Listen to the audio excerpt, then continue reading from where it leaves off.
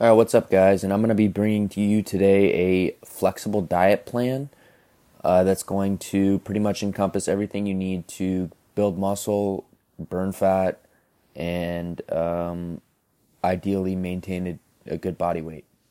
So, this is a flexible diet plan. What does that mean? That means basically you track your macros and your calories, and you're pretty much allowed to eat whenever and whatever you want, so long as it fits those two categories.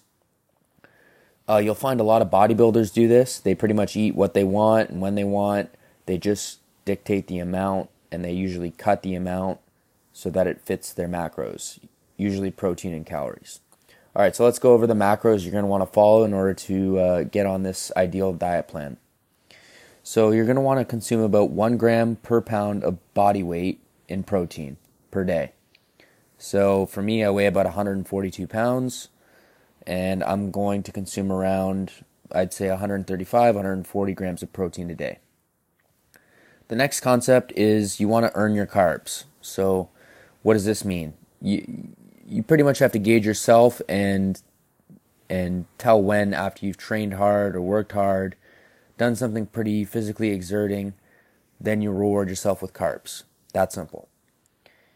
The next is the hierarchy of fats. So pretty much this goes mono is the best, then poly, then saturated, and trans being the worst.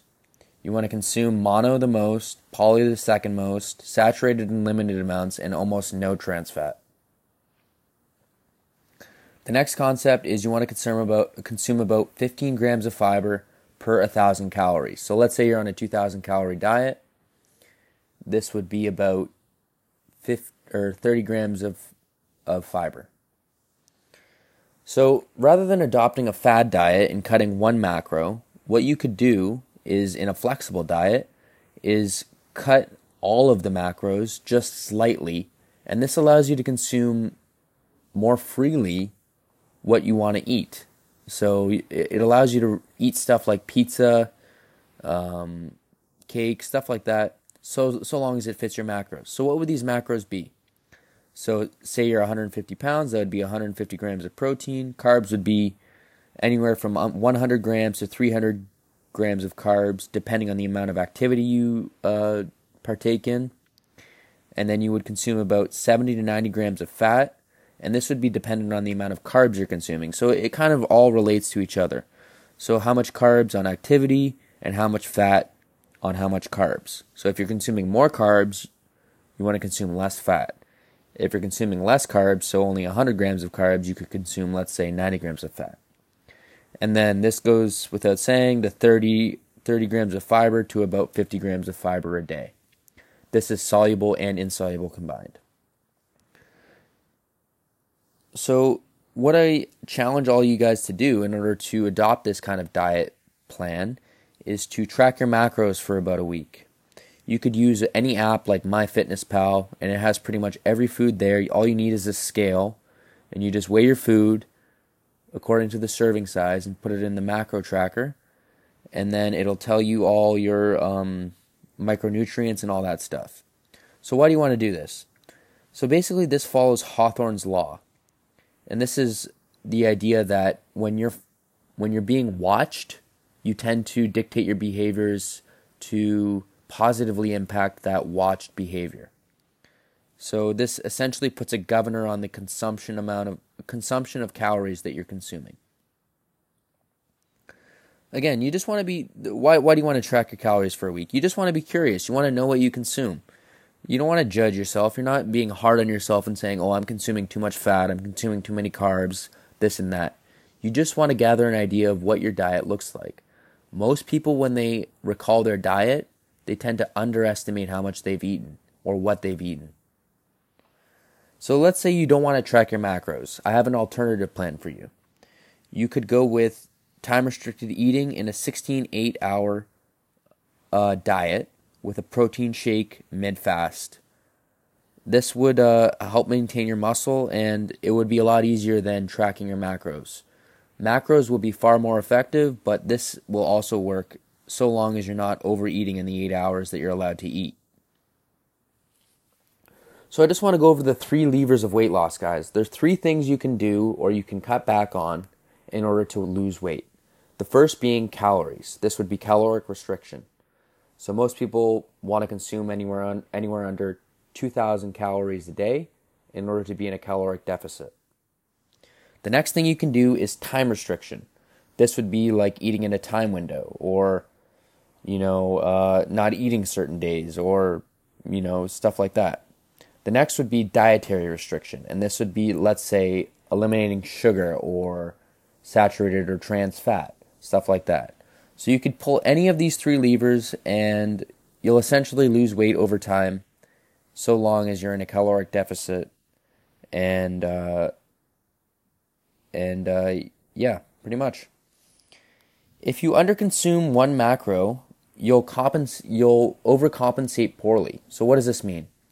Let's say you underconsume carbs. You'll overcompensate with processed foods and less fiber. That's just the way it usually works. So let's say you're removing fats and you're just eating a high carb diet. You're gonna eat a lot of foods with fat in them, or not fat, carbs, sorry, and you're gonna compensate. So I just want to go over a couple tips while you're on your macro tracking diet. Tip number 1, you can always throw in 1 tablespoon of olive oil. This is all your healthy fats, and it'll fill your stomach up, give you some satiety. The next would be eating popcorn as a source of fiber and just minimal carbs. Popcorn is very filling, and it will help you fill yourself up when you're really hungry. Another tip is to remember that the density of calories is usually dictated by the amount of fat in a food. So the more fat that's in a food, the denser the amount of calories will be. You want to compare this with the ratio of protein. Remember, if protein, there's a good rule. If the amount of protein in a serving, if you add a 0 to that number and it is a greater number than the amount of calories in that serving, it is a protein-dense food. That's just a solid rule. And what we'll take away from this is the amount of fat, like I said. So one thing you want to remember too is a lot of hidden calories, or where the calories come from, is the added oils that are put in food today. So if you read for added oils, that'll keep in mind that there are some hidden calories in that food. Another thing you want to remember is you want to consume your protein with 30 grams minimum each time you consume them. So what does that mean? So measure your food out. If you're getting 30 grams of protein, that's a minimal serving, and that's going to help you maintain muscle mass and ideally help you get to that 1 gram of protein per pound of body weight a day. And the last and probably the easiest thing to remember is you can eat unlimited amount of raw vegetables. This is always a good rule. The amount of fiber will fill you up, and it won't kill your calories or the amount of calories you're counting. So I just want to thank everyone for listening, and that is my ideal flexible diet plan. If you like this, please leave a like, and yeah, thanks for listening. Peace.